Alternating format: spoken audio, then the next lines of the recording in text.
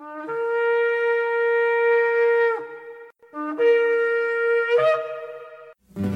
I've had enough of this world and its pleasures. I will arise and go forth to the house of my God.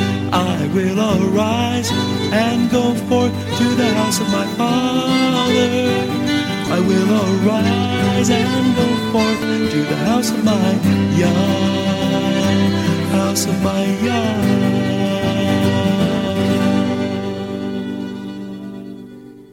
Shalom, and welcome to today's teaching on the Hebraic roots of Christianity, where we study first century Christianity and the faith that Jesus, whose Hebrew name is Yeshua, which means salvation, taught his disciples. And now, Hebraic roots teacher Eddie Chumney of Hebraic Heritage Ministries International.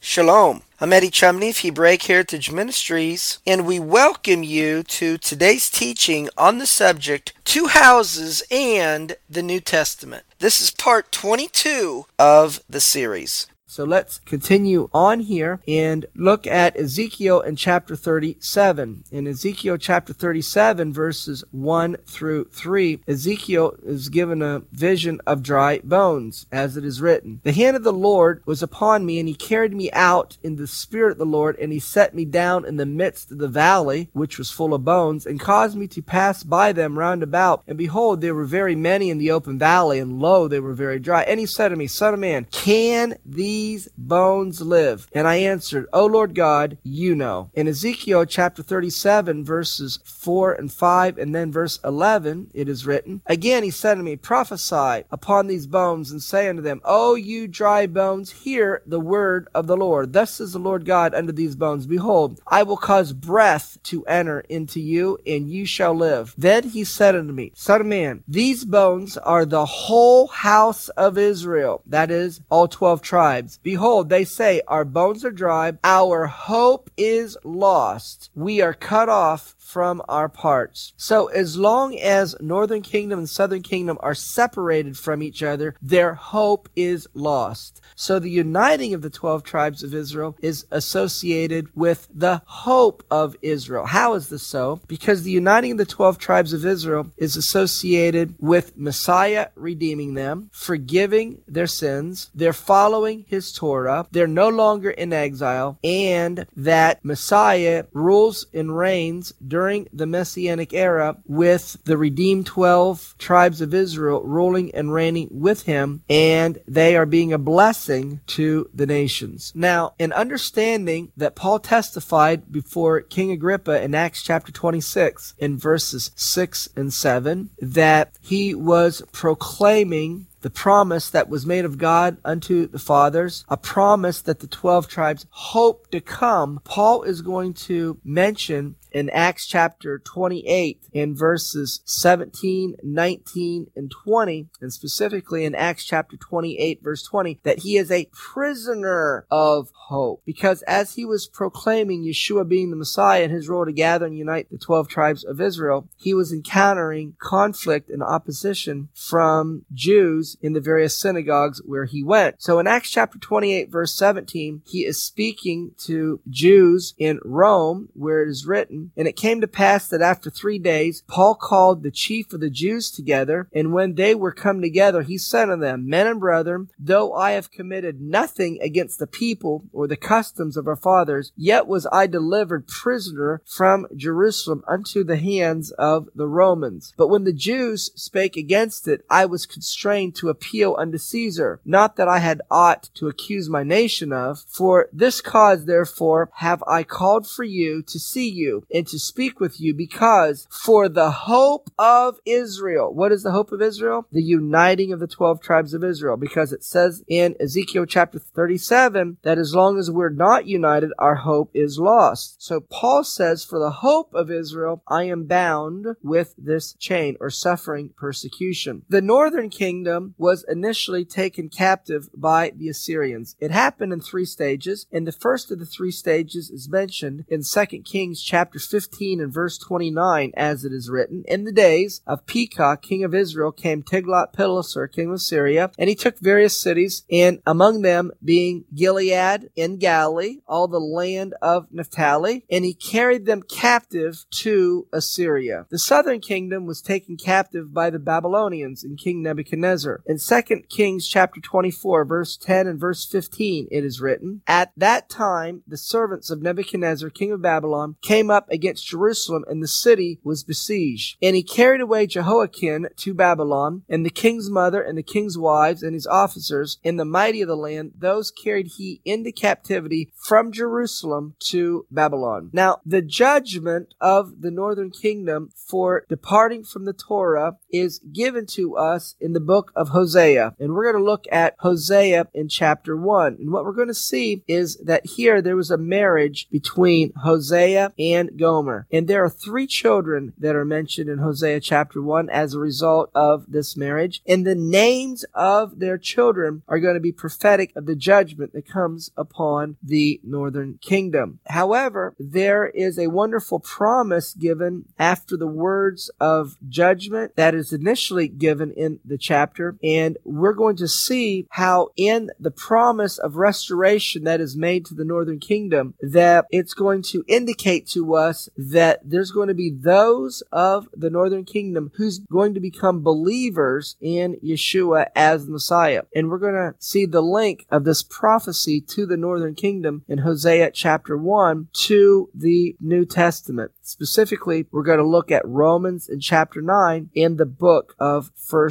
Peter. Let's look at Hosea chapter 1 and verses 2 and 3. "The beginning of the word of the Lord by Hosea. And the Lord said to Hosea, Go take unto you a wife of whoredoms and children of whoredoms, for the land has committed great whoredom, departing from the Lord." So he went and he took Gomer to be his wife. And there's a child that is born from this marriage that is mentioned in Hosea chapter 1 and verse 4. "The Lord said to him, Call his name Jezreel." Now, Jezreel means God will sow or God will scatter. And so this is indicating that the judgment upon the northern kingdom, that he would sow or he would scatter them among the nations of the world. In the Torah Anthology to the 12 Prophets, volume 1, page 15, in commenting about this, in the Targums, where it says, "Call his name Jezreel," this means that Hosea prophesied that the future exile of the 12 tribes, that they would be scattered or they would be assimilated among the nations of the world. In Hosea chapter 1 verse 6, we have the second child. It says, "And she conceived again and bare a daughter. And God said unto him, Call her name Lo Ruhamah." Lo in Hebrew means not, and Ruhamah means mercy. So the name of this child is No Mercy. Why? "For I will no more have mercy upon the house of Israel, but I will utterly take them away." Then the third child that is mentioned in Hosea chapter 1 is found in verse 9. "Then God said, Call his name Lo Ami." Lo in Hebrew is not. Am in Hebrew is people. Ami is my people. So call his name Not My People. "For you are not my people, and I will not be your God." So the judgment of the northern kingdom is Jezreel. They would be scattered or assimilated into the nations of the world. And in doing so, the God of Israel would cut them off from the covenant. He would not show them mercy, and they would not be his people. In fact, in Jeremiah in chapter 3 and verse 8, we're told that the God of Israel divorced the northern kingdom. Divorce is cutting them off from the covenant. However, there is a promise of restoration at the end of Hosea in chapter 1, which we're going to look at here. However, we need to realize that in the judgment of the northern kingdom, that they were assimilated among the nations where they were taken. In the Torah Anthology to the 12 Prophets, volume 1, page 18, it says, according to the Targums, says Rashi, this means that the entire generation would be obliterated by merging into the nations among whom they were banished. And so this is the Jewish understanding of the northern kingdom being referred to as Lo Ami, or not my people. Now, it is not good news when the God of Israel decreed the judgment of, I'm going to scatter or assimilate you or merge you into the nations of the world, and in doing so, I'm not not going to show you mercy, and you're not going to be my people. But then we have these words of Hosea chapter 1 and verse 10. Yet, even though no mercy, not my people, yet the number of the children of Israel shall be as the sand of the sea, which cannot be measured nor numbered. Now, when you hear these words, the number of the children of Israel shall be as the sand of the sea, which cannot be measured nor numbered, what comes to your mind? What should come to your mind is the promise that was made to Abraham and his seed, that they would be as the stars of the sky and as the sand of the sea. In other words, through this judgment upon the northern kingdom, the God of Israel is going to fulfill the covenant promise that he made with Abraham. In Hosea chapter 1 verse 10, it goes on to say, and it will come to pass that in the place where it was said to them, you are not my people. Where is it said that you are not my people? Right here in the judgment that's given in Hosea in chapter 1, that they are not my people. There it will be said, you are the sons of the living God. Well, who is the son of the living God? We're told in John chapter 1 verse 12 that it is the believer in Yeshua as the Messiah. But as many as received him, to them gave he power to become the sons of God, even to them that believe on his name. So this is a prophecy to the northern kingdom that even though they're going to have the status of scattered into the nations, not being shown no mercy and not being his people,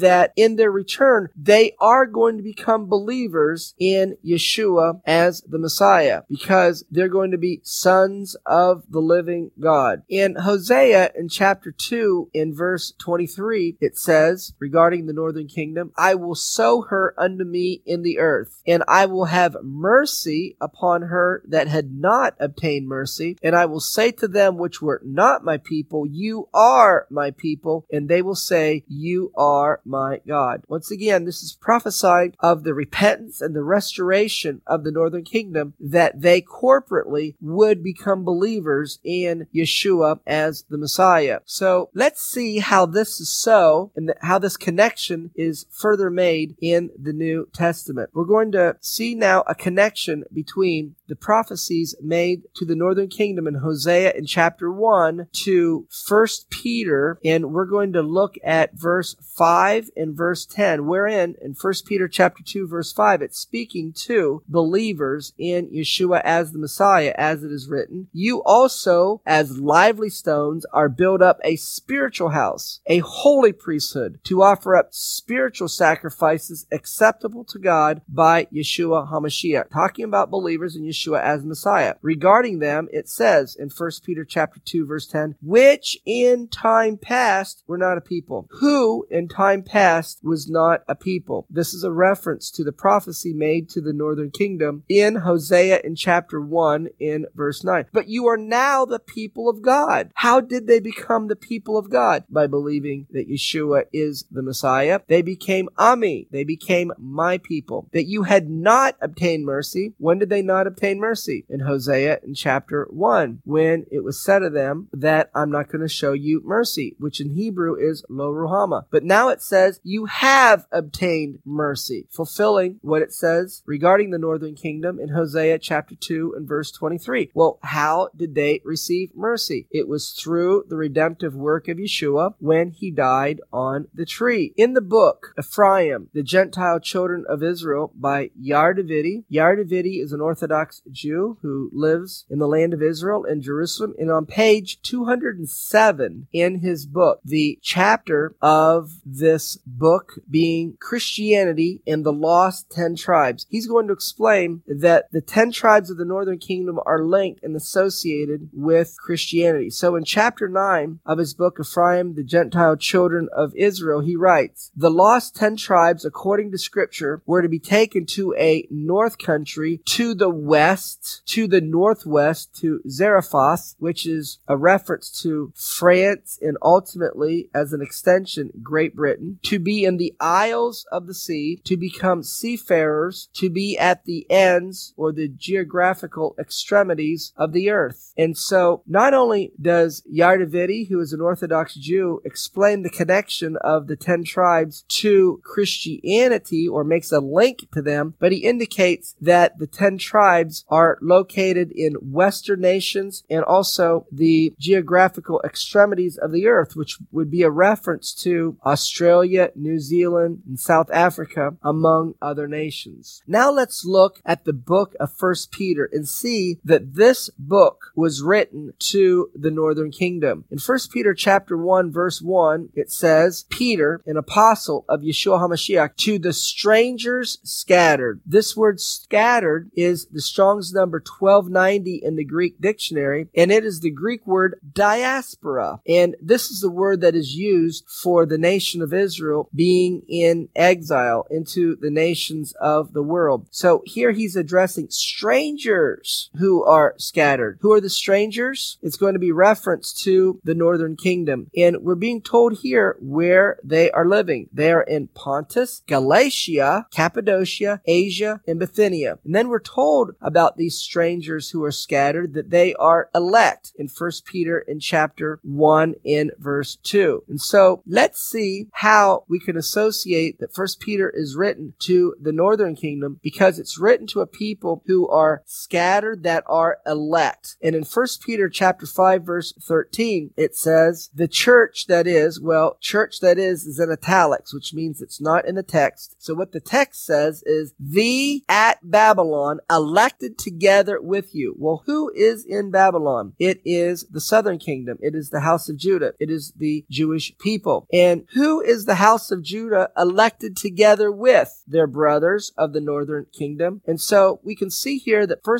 Peter is written to the northern kingdom, because at the end of 1 Peter it says, by the way, your brothers in Babylon that are elected together with you, they salute you, or they say hi to you. In 1 Peter chapter 1 verse 2, we're told that the strangers that are scattered, they are elect according to the foreknowledge of God. Who in the Bible is regarded as being elect? It is the nation of Israel. In Isaiah chapter 45 verse 4, it is written, for Jacob my servant's sake, and Israel my elect. The word elect here is the Strong's number 972 in the Strong's Hebrew dictionary, and it's the Hebrew word becher, which means chosen, choice one, or the elect of God. In 1 Peter chapter 2 verse 9, in addressing the strangers that are scattered who are elect, it is then said of them that they are a chosen generation. They are a royal priesthood, a holy nation, a peculiar people. Well, who were these words spoken of? It was the nation of Israel. In Deuteronomy chapter 7 and verse 6, as it is written, for you are a holy people unto the Lord your God. The Lord your God has chosen you to be a special people unto himself above all people that are on the face of the earth. In 1 Peter chapter 1 and verse 10, speaking to the strangers scattered that are elect, it says that the prophets prophesied of the grace that should come unto you. Well, this is referring to the grace that would come upon the northern kingdom, the 10 tribes, or Ephraim. And we can see in part where that grace was prophesied in Jeremiah chapter 31 and verse 20, where it says, is Ephraim my dear son? Is he a pleasant child? For since I spake against him, I do earnestly remember him still. I will surely have mercy upon him, says the Lord. So the grace or the mercy upon the northern kingdom or Ephraim is prophesied as well in Hosea in chapter 2 and verse 23, as it is written, and I will sow her unto me in the earth, and I will have mercy upon her that had not obtained mercy. Now, in addressing the strangers who are scattered abroad, who are elect, who the prophets wrote about would receive mercy, it says in 1 Peter chapter 1 verse 18, as you know that you were not redeemed with corruptible things as silver and gold from your vain conversation received by tradition from your fathers. In other words, he's explaining to the northern kingdom that you weren't redeemed by following rabbinic Judaism or by following the oral law, the tradition of your fathers, but you are redeemed through the precious blood of Messiah,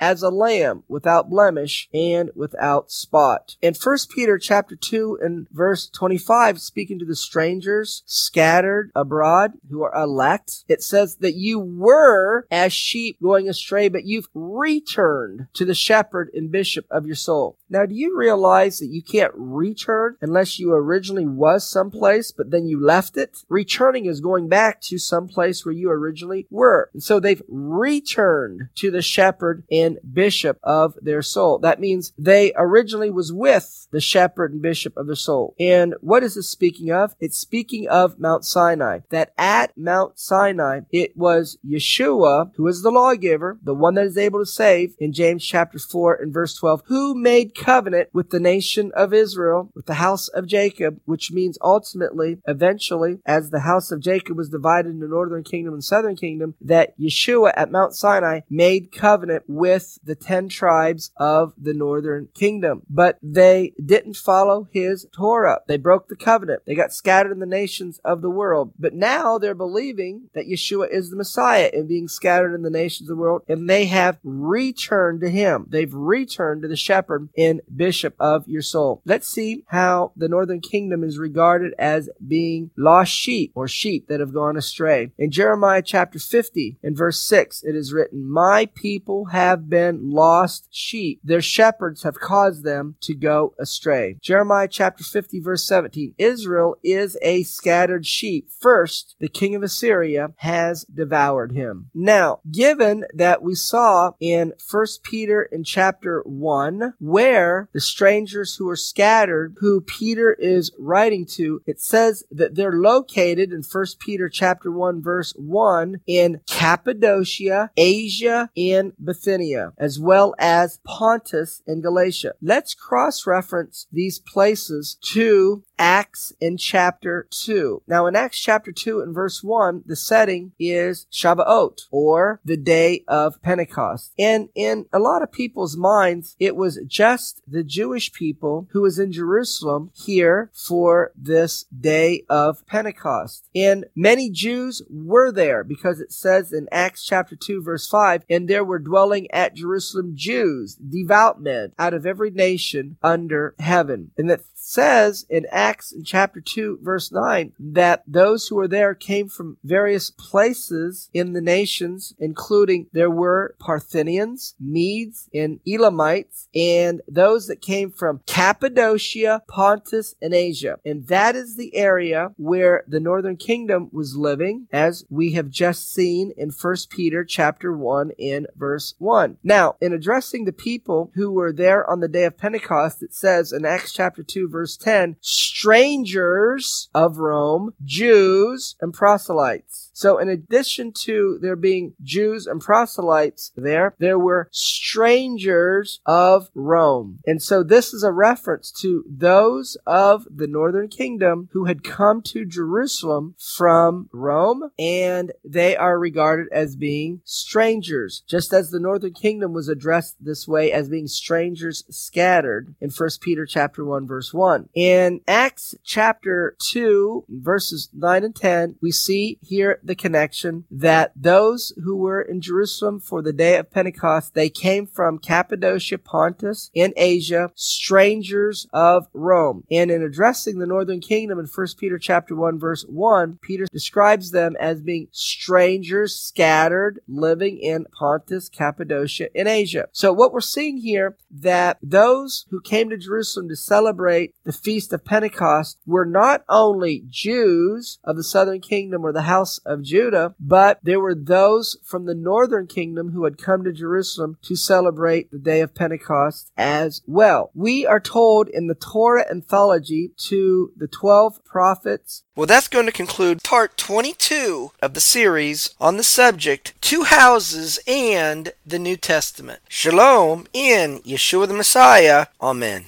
Thank you, Eddie. This is Stephen Morgan, and all of us here at Hebraic Heritage Ministries pray that you have enjoyed today's teaching. If you've been blessed, will you help us to share this message with others? Hebraic Heritage Ministries is supported by your generous financial gifts. In order to help you in your studies and to help us share this message with others, we are offering today the DVD Yeshua the Lawgiver for free for a love gift of any amount to the ministry. Hebraic Heritage Ministries also offers a monthly discipleship program. If you are interested in starting a fellowship group in your area, let us know. We would like to help you. Please contact us for more details. Our website is Hebroots.org. That's Hebroots.org. We would like to hear from you. Please send us an email. Finally, in order to take advantage of today's free offer, please mention this product offer and please mail your love gift to Hebraic Heritage Ministries, P.O. Box 81, Strasburg, that's Strasburg, Ohio, 44680. Until next time, may Yeshua richly bless you.